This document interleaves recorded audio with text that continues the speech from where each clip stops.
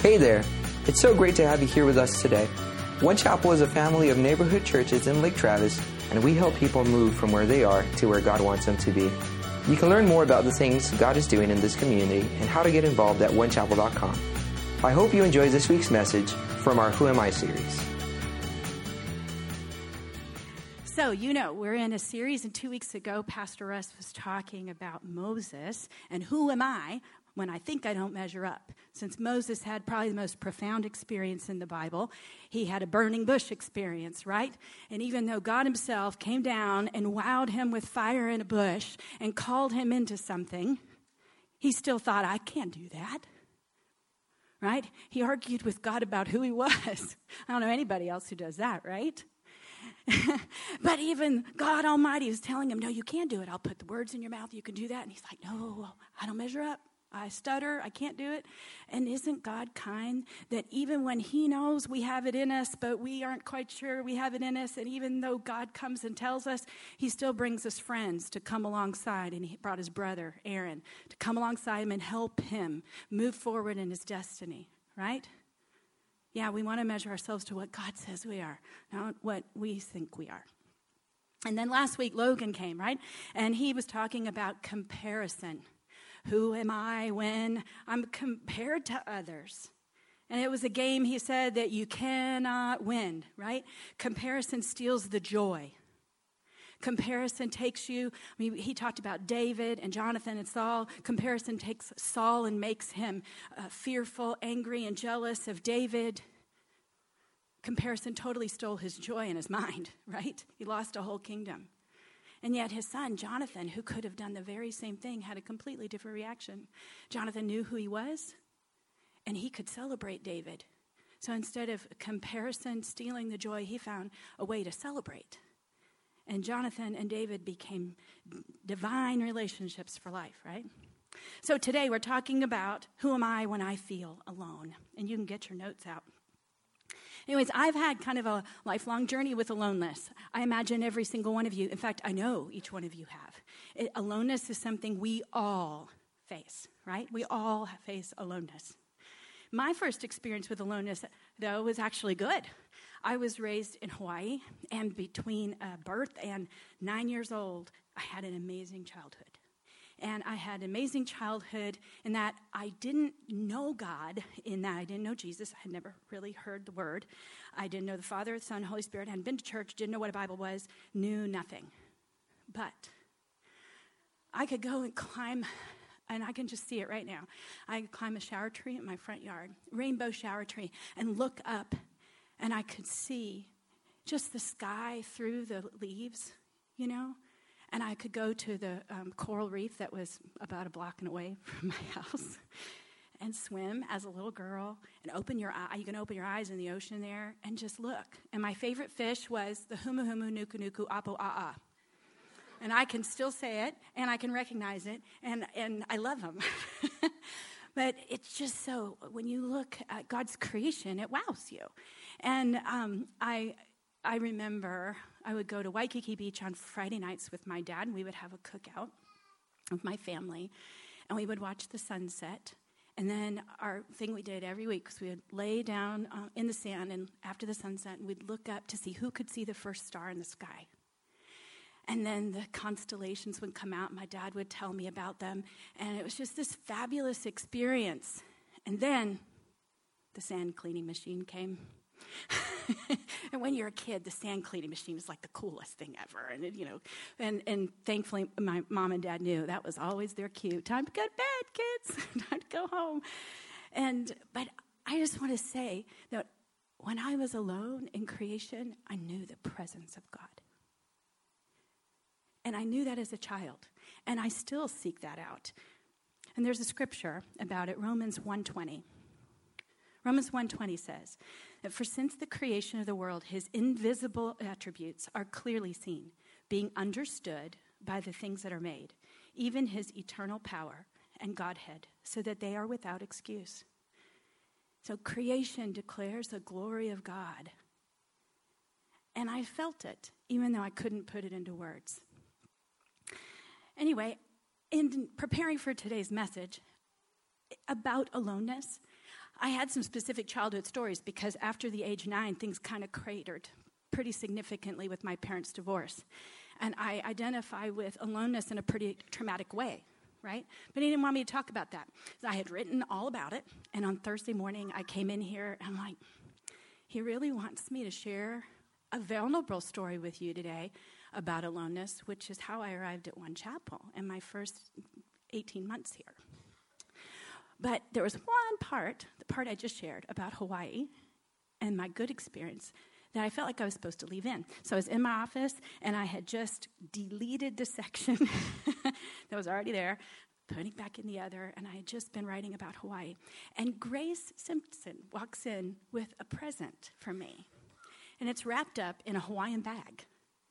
And she said, I just thought of you. I saw a post you had about Hawaii and growing up there, and I brought you something. And I'm like, no way. She has no idea. So she brings me this book, and there's a picture of the cover, I think. Yeah. It's a book written by a doctor who has page after page of pictures that show the attributes and glory of God. I'm like, I just wrote about that. I really think that he wanted me to tell you that this morning. But maybe some of you actually just, it is like the Lord's heart to take a bunny rabbit trail that's not a bunny rabbit trail. It's his trail. He likes trails. He likes the trails here in Austin. And he likes to reveal himself to you in nature. He speaks. He holds everything together by his word. And there's a living creation that declares the glory of God that when you don't even know what to do, you can find yourself in. So, Grace, it was so encouraging to me that you did that. And so I just wanted you to know that 40 years later, I was really excited to move to Austin because I could be outside again in a way that I hadn't. Now, I had been living in what most Texans consider the promised land, where Texas A&M University is, in Aggie land. I knew I was going to get some whoops. Yes, so I was in the promised land, and my family and I, we were called there to build a church. And we had poured ourselves out building a church and a campus ministry. We had lived there for 8 years. And interestingly enough, at that mark, we took my first trip back to Hawaii since I was a child. And in Hawaii, we had an experience of being at a bed and breakfast that was run by an intercessor, of all things, who in the middle of our vacation said, hey, I know you're pastors, and you probably don't want to go to church. But, and I thought, she's right. I don't want to. I just want to sit on the beach this week. But she said, but they're doing this prophetic ministry at our church tonight. And I thought, since it's your anniversary, maybe you might want to go. And I looked at my husband, and I'm like, I don't want to go, but I know we're going. And sure enough, we did. And you know what happened? We got called up out of a crowd. And this gentleman prophesied over us, total strangers, for 20 minutes. And when I walked out of there, we knew we were moving to Austin. Interesting how Hawaii tied back in again, huh? But I knew we were moving here. And so we did it. And then 6 weeks later, the Lord raised up someone else. It was just the confirmation after confirmation. Somebody else took over our church, our household immediately. It was like, Lord, you can stop this train at any moment. He's like, full speed ahead. So we land here. And that's the part I want to tell you about. We landed here, and I didn't realize just how much we had poured ourselves out. I did not realize how empty I was. And I had given everything to birth something, and I'd given everything. And I didn't want to give unto emptiness, but I did. And I grieved when I was here. I really grieved the loss of relationship. I grieved the fact that I felt guilty that I'd left these people that I'd loved and mothered, and all the relationships on campus, the work. I felt guilty. I knew we did the right thing, but I grieved it. I grieved the loss of family because I left my son and his soon-to-be bride there. and my daughter and her husband, my grandchildren had left. I grieved the loss of family. I moved to a new home, but there wasn't any family there. It was lonely. And I didn't have a job to keep me busy, so I had a lot of quiet, and I had a lot alone, and I wasn't very comfortable with it. I was also in shock. We had some traumatic events in our lives we did not expect, and they were real traumatic. And it was hard to wrap my head around the fact that I knew God was a good God, and I knew he was a good God. How did this happen? I've given you everything, and I'm serving you, and I've laid down my life to do whatever you want me to do. How is that okay that this happened? Have you ever gone through that? And yet I had to sit with that and sit with him, and there's a lot of aloneness in it. And we also endured some unexpected, serious medical things, multiple surgeries, multiple doctor's visits every week, and things that were scary to face. And even my own, I had a series of things that I had to go through, procedures where painkillers, narcotics were supposed to make me not feel the pain. And they did not work on me. And so it literally like tortured, right? And I had a series of them. So there you go. That's the storm that I was in when I was here. And my title was gone. My family was all over the place. I was alone. I knew there was a lesson in it. Who am I when I'm alone and it doesn't make sense and it hurts? And I knew I was his daughter. And even though I didn't understand it and it was really painful, I knew he was good. And I swung back and forth, like trying to believe that and be in his word and do the things I knew I was supposed to do.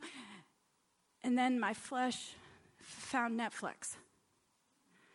Your flesh has found Netflix too, apparently. I hadn't watched hardly any movies in 8 years. And my flesh found Netflix, and I could just escape. It wasn't good, but I was like in between these two places, tossed back and forth, like really wanting to be the person I knew I was and really hurting and wanting to escape, right? And this side doesn't help you get back to this side. It just draws you deeper and deeper in, right? I was just getting lost in Facebook, right? Looking at everybody else's happy lives. And really, like what I needed was to have my face in this book. And to open it up and see his face in this book.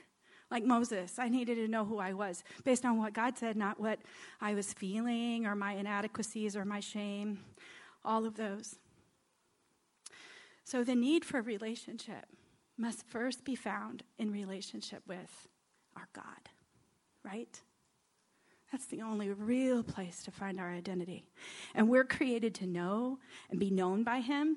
We're created to walk with him in the garden, just like Adam and Eve, just like in my garden. We're created to walk with him, to talk with him. We're created to see him. We're created to imagine with him and to laugh with him, just like Adam and Eve. That's what we're created for. There's great joy and adventure and revelation in knowing God, and he truly satisfies. So who am I when I'm alone, weak, broken, and lost?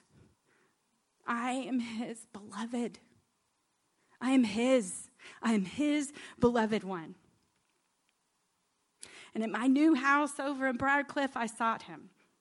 In my weakness and in my garden. But after years of ministry, I knew that it wasn't enough. I knew it wasn't good for me to be alone. It wasn't good for me to be alone. So let's look about how the Lord feels about aloneness. Let's look at some scriptures. They show how he feels about it, his emotions. He has emotions. Genesis 2:18 says, "The Lord God said, 'It's not good for man to be alone. I will make a helper suitable for him.'" It is not good for man to be alone. You know, he's talking to Adam. Adam had the best communicator and friend you could ever had, God. And yet God saw his need and cared. He knew it was not good for us to be alone, and he provided for him. He knows that we need divine relationship. We need divine relationship. We don't need just any relationships. We need divine ones. So let's look at one of my favorite verses and one of Adrian, our worship leader, one of his favorite verses. Psalm 68, 5 and 6 shows another part of God's emotions towards us in relationship. It says, he is father to the fatherless, defender of widows, is God on his holy dwelling. God sets the lonely in families. He leads out the prisoners with singing. I kept thinking of that song. This is how I fight my battles. This is how I fight my battles. It may look like I'm surrounded, but I'm surrounded by you. We fight our battles together. He puts us in families. God has a plan. Let's look at another plan he has for his heart for our aloneness. And it's the plan that he said through Jethro to Moses. Jethro's Moses' father-in-law. And he was watching Moses lead 1 million Israelites. And he's like, I have something to tell you, Moses. Let's look at Exodus 18:18. He says, you and these people who come to you will only wear yourselves out. The work is too heavy for you. You cannot handle it alone.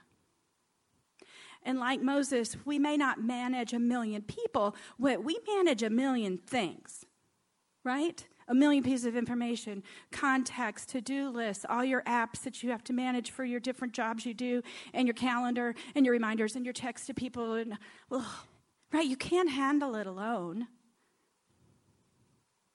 And here's another promise that from Moses that reveals God's heart for aloneness. Deuteronomy 31:6 says, be strong and courageous. This is when Moses is telling the Israelites, you're going into the promised land, like the actual promised land, not Aggie land, right? The actual promised land. He tells them, be strong and courageous. Do not be afraid or terrified because of them. For the Lord your God goes with you, and he will never leave you or forsake you. His heart for you feeling alone, right? So he says, you aren't ever alone. I won't ever leave you. You may not feel it sometimes. Your circumstances may think that he's not there. You may be battling to believe that he's there, but he is. He will not leave you or forsake you. It's truth. You can anchor in it. You can hope on it. You can base your life on it. He won't leave you or forsake you. That's who he is. It's his character, and it doesn't change. And that's how I walked into One Chapel. I knew he wouldn't leave me or forsake me. I knew he was good even when I didn't understand my circumstances. I knew it was good for me to not be alone, and I needed family. And I'm so thankful. You know, Russ and Courtney, they love me, and they didn't put any responsibility on me. They didn't ask me to do anything. And I also told them, if I say yes to something, don't let me do it. I need to not do things because I'm not very healthy right now. But they got me into a small group. They got me into Catalyst One. And I'm just telling you, I wanted to leave Catalyst One the first night. I knew I was supposed to be there, but it came time for small group and people were sharing. And I thought, if these people know like how I really feel inside, they are going to run. I'm so glad I didn't run. Because like line by line, everyone helped me. The Lord and people around me here helped me out of my miry pit. And I'm so thankful. I know she's not here this morning, but Jennifer Myers loved me when I was a mess. And she gardened with me. She had lunch with me. And Van made me laugh. And they're just divine relationships to me because they love me in my weakness. And many of you love others in their weakness very well. And I really appreciate that because I have received that. So let's look at another story that shows God's heart for aloneness and his plan for families. We're going to look at the story of Ruth. We're going to look at starting in Ruth 1 through 9. You follow along with me. Now it came to pass in the days when judges ruled. Now that means they've moved into the promised land, but King David hasn't been set up yet. So the judges ruled in that time. That there was a famine in the land, and a certain man of Bethlehem, Judah, and Bethlehem means house of bread, by the way, they went to dwell in the country of Moab.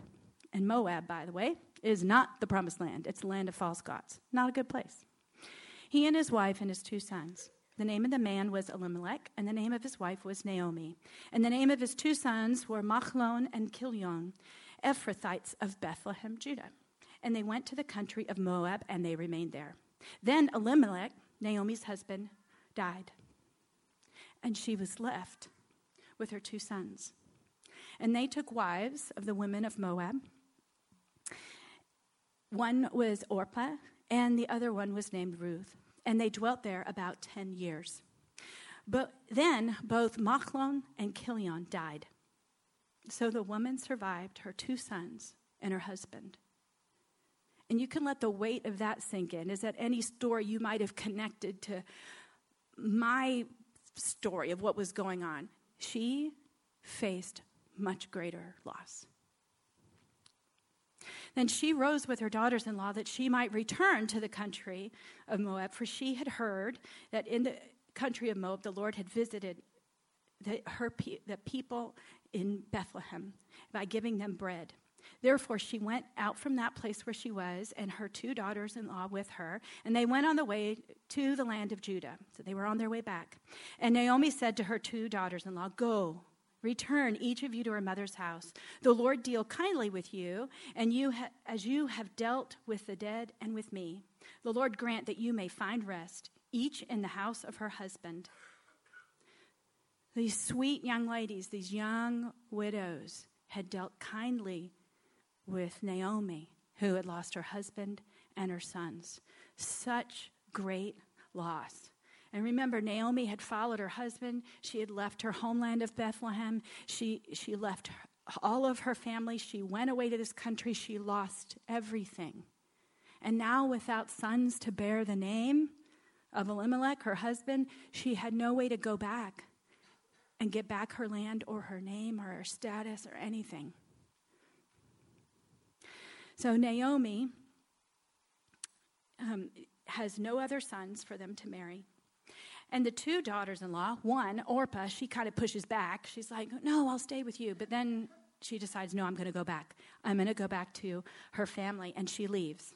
But Ruth, on the other hand, does something absolutely extraordinary. Look in Ruth 1:16 through 17.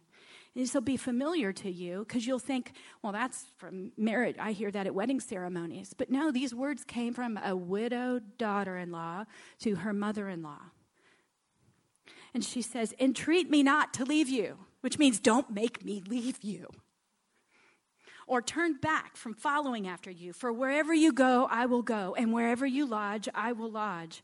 Your people shall be my people, and your God my God. Where you die, I will die, and there I will be buried. The Lord do so to me, and more also, if anything but death parts you and me." Ruth clings to Naomi and to her God. That is not a small thing. We need people who will cling to us in the storms of life, right? We need people who aren't afraid to get into that boat with us and who know that the King who calms the storm in the boat, right? Do you have those people? I do have a handful like that. And sometimes I've really had to pray them in because I moved somewhere and I didn't have them. But God has always provided for me. We are created for divine relationships. We feel alone without them. And they shape our very identity, and they are eternal relationships. So we need divine relationships. And I want you to see that Ruth makes a relational decision, not a logical decision. Naomi doesn't have anything to offer her. But Ruth makes a relational decision to stick with her and with her God, even though it doesn't make logical sense. She commits to Naomi and to her God. And the sacred and biblical way to divine relationships is through the body of Christ. We need each other. Like we really need each other. They're not words. Like we need each other. We shape the identity. We bring out the very things that God has hidden in people's hearts, and we call forth their destiny by meeting with them and praying with them and taking them to a small group and eating a meal and laughing and gardening and hiking and all those things. Our destiny is created out of this relationship with the body of Christ. Many only think church is like a consumer activity. What can you give me?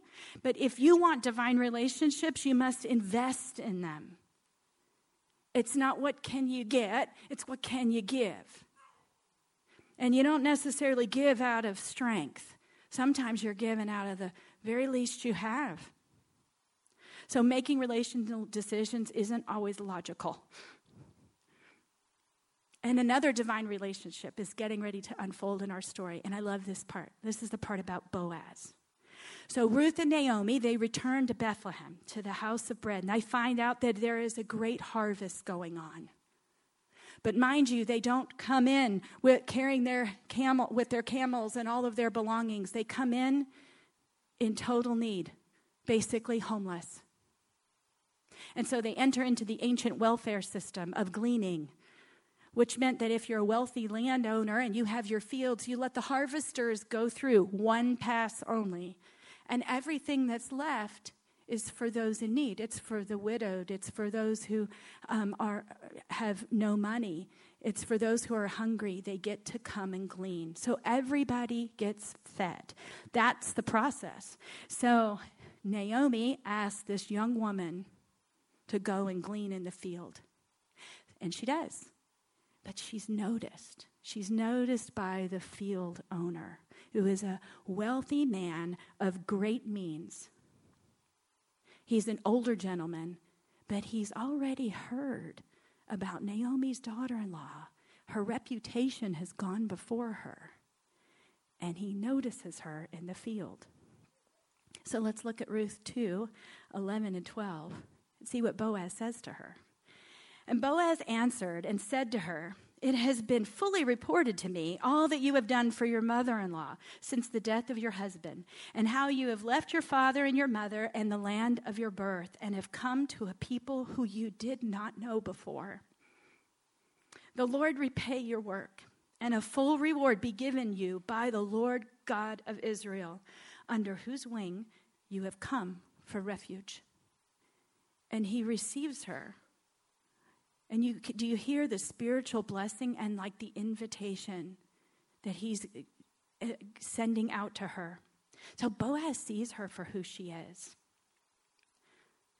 And it's very interesting. Boaz has his own story about a foreigner in his life. Because here, Ruth is a foreigner. She's a Moabitess. Most Jewish men would have nothing to do with them, and they're not supposed to. But this Moabitess is actually chosen to serve the God of Abraham, Isaac, and Jacob. Boaz has a mother. You know her name. Her name was Rahab. Rahab was the Canaanite prostitute that helped Joshua at Jericho. And she and her family were the only ones who were saved because they helped Joshua and because they believed in the God of Abraham, Isaac, and Jacob. That was Boaz's mother. Did you know that? So Naomi is a good Jewish mother, and she sees a divine relationship in the works, right? She says, okay, this is what you need to do, Ruth. I know how this works. So the harvest is coming, and this is what you need to do. So let's turn to Ruth 3:7 through 10. After Boaz had eaten and drunk, and his heart was cheerful, he went to lie down at the end of the heap of grain. So after the grain was collected, the owners would sleep there for the night to protect it. And she came softly, uncovered his feet, and lay down. Now it happened at midnight that the man was startled and turned himself, and there a woman was lying at his feet. He said, "Who are you?" When you say that too, who are you? And so she answered, "I am Ruth, your maidservant. Take your maidservant under your wing, for you are a close relative." So Naomi didn't have any sons to carry on the name, but a kinsman redeemer or a close relative could buy back the property and marry the widow to redeem the whole family line so that the name could continue. That was Jewish tradition and law. That's how a family could continue. So she put herself in a place to go, you're one of the people who could do this. Would you do it? In a way that he understood. And then he said, blessed are you of the Lord, my daughter, for you have shown more kindness at the end than at the beginning, in that you did not go after young men, whether poor or rich. So he receives her. But there's a problem. There's somebody else who's closer, who legally is the first person who has option to buy the land and marry the widow. So Boaz goes to him, and he's like, yeah, I'll do the land, I'll buy the property. And then Boaz says, but you have to have Ruth. And the guy said, she's the Moabitess. There's no way. I won't do it. So Boaz gets to marry Ruth. And he gets the helper he needed. He was the businessman. He had all the provision. He had the way to help, to rescue, to reach in, right? Some of you are like that. You have the place to reach into others' lives and pull them out of where they are, to call forth their destiny and to practically help them, to spiritually, to emotionally help them. That's what you're like him to other people. He had that, and he married her. And he bore a son under the family name to carry on Elimelech's line, and his son's name was Obed. Obed was the father of Jesse. Follow this. Obed was the father of Jesse, and Jesse was the father of King David. And David was the great, right, of Jesus, who was born where? In a field in Bethlehem, where the shepherds were. And the angels came to sing under the stars of the glory of God. Divine relationships impact our identity and our destiny and our legacy. And Jesus has a legacy here in you. And here at One Chapel, it's our desire to take people from where they are to where God wants them to be. And we have groups and catalysts and all sorts of opportunities so that you can experience this divine relationship. We're really intentional. We don't just do it to do it. And there's a relational harvest here for you to glean from, just like I did. And if you're not doing it already, don't be held back. Like, if I can do it, you can do it. So today, maybe you are feeling a great loss like Naomi. Maybe you have a loss of a parent, a loved one, a child. Maybe you're shocked like I was by life circumstances and you're reeling, going, I don't know how this happened. I don't know where you are, God. Maybe you're married and you feel alone. Maybe your marriage is in shambles. I've experienced that too. Maybe you've tried to reach out before, but you're afraid because you're afraid you're going to be hurt.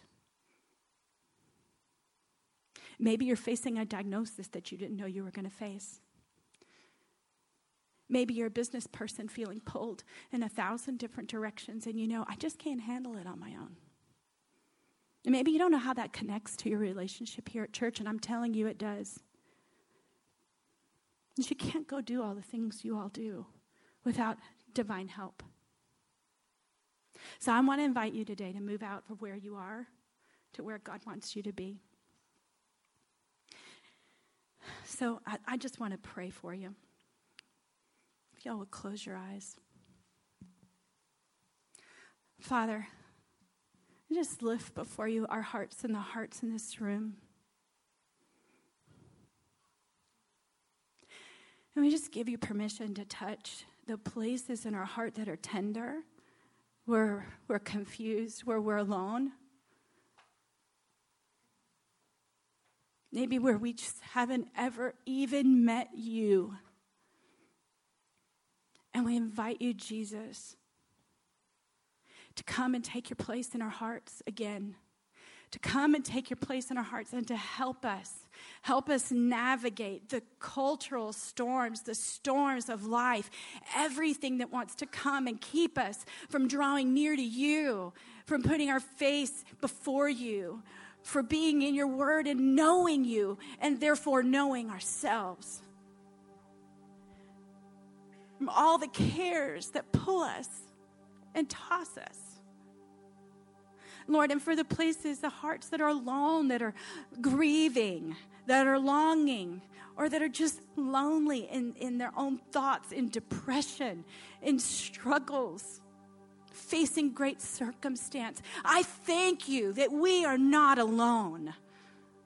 I thank you that you are here with us, that you come alongside us, that you provide for us, that you bring people alongside to pull us out.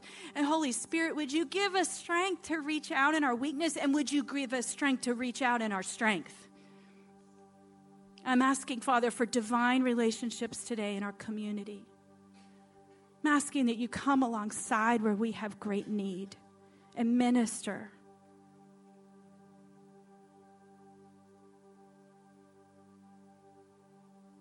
And just in the silence here, would you just give him that care that weighs on you and let him come and take it?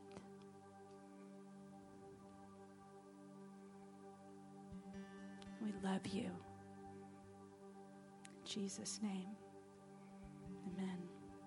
Worship team is going to lead us in worship and a time of communion. And all are welcome at this table. It doesn't matter what denomination you're from. This is open to you, the body and blood of the Lord Jesus Christ, and represented here. And the way it's going to work is we'll stand in a minute. We'll start at the front. We'll just move to the center and come forward and receive the bread and dip it in the juice. And then our ministry team is going to be here. And I love our ministry team. There isn't a thing that they haven't faced. And let them pray for you. Take the moment to do it. And then you can circle back to your seats. And I just challenge you that as you stand, and you can stand right now, as you stand and you move forward, let this be a sign of moving forward to the body of Christ. Like literally, this is a sign coming forward. I'm moving more towards you in relationship with you, Jesus, and I'm moving more toward you in the relationship with the body. Let that be a sign for you. Amen. You know, this question of who am I when I feel all alone? It is a question that ultimately has to be answered by every single one of us. And it's interesting how it comes in and out of our lives, whether you're single or married, whether you're young or old. Loneliness is a thing. It is a thing, isn't it, everybody? It is a thing that grips your heart. And until we really discover God in the midst of that aloneness, there will always be this just ache that just never really goes away. You can cover it up with a whole bunch of stuff. And I think that's what we end up doing. You know, we medicate it. We go from one season to another season. And we think if I can just get married, then I won't feel alone. And then you get married and you can find you're just as alone when you're married. Or if I just have kids, then I won't feel alone. Or if I just have this job, if I just have these friendships. And it just keeps following you throughout life. You don't really address that point in your own heart that really only God can fill. And there's just been this psalm that has just been resonating in my heart for a couple weeks here. It's in Psalms 142, verse 1, which says, I cry out to the Lord. I plead for the Lord's mercy.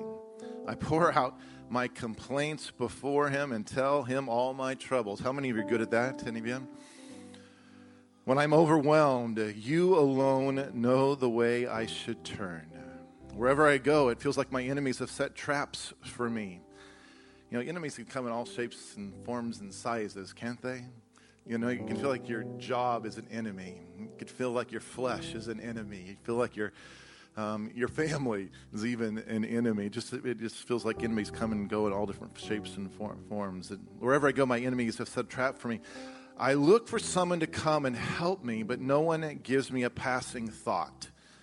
No one will help me. No one cares a bit what happens to me. Then I pray to you, O Lord, and I say, you are my place of refuge. You are all I really want in life. And I think that's where we're driven to. And I want to encourage you, even as Cynthia was speaking here this morning, to let God into those, just that lonely place, that when you're feeling that sense of aloneness and misunderstood, and it feels like people are just forsaking you. Bring God into that and let him just do that divine work inside of him. Would you, everybody, stand up to your feet if you would, please, as we finish here. And I want you just to grab a hold of the person's hand beside you. We talk about this togetherness, and God places us in family. This is a part of family, because so many of us come from an extremely dysfunctional blood family, right? And you know what I'm talking about? You don't have to admit it. You might be standing beside of them. But no matter what biological family you come from, God sets us in his family. There's a community of people around you. Maybe you know some of them, maybe you don't. Maybe you're exactly like Cynthia was when she came into One Chapel, and you just feel all alone, and you feel like you've come to a new area, you don't know anybody, and you just feel lost. I want to just say, welcome home. There's a place for you. There's a family that wants to come alongside of you and love you and be there with you. And so would you just take a moment here to pray for the people around you? You do it, would you? Come on. Would you just pray for the people on your left and your right, the people who are standing in front of you and behind you? Father, would you just touch them here today? Father, here on this, what we call Mother's Day, that can be one of those extremely difficult and painful days in the entire calendar, and it can also be a day with great rejoicing. It's such a mixed day. Father, would you just do something that only you can do with the people on our left and on our right? God, would you restore? Would you restore it? God, would you restore this moment? Father, would you bring healing and life, purpose, vision for this season, for the people on our right and the left? And God, would you, those places of loneliness that are just still there in our souls, God, would you fill it with your love? Would you just grab a hold of the people around us here today? Father, we release your life into them. We release your purpose for them to move forward in what you have for them. And we just speak your blessing. Would you just bless the people on your left and your right? Just release blessing. Lord, we release your blessing. We speak blessing on the people around us here today. In Jesus' name we pray. And everybody said, amen, amen, amen. Thanks again for being here with us today. If God is doing something in your life, or you're looking for ways to get connected, we want to help. You can find info about groups, teams, and other things happening at onechapel.com/welcome. You can subscribe to future messages from One Chapel on your favorite podcast player. And of course, you're invited to services every Sunday morning at 9:30 and 11:30. Have a great week.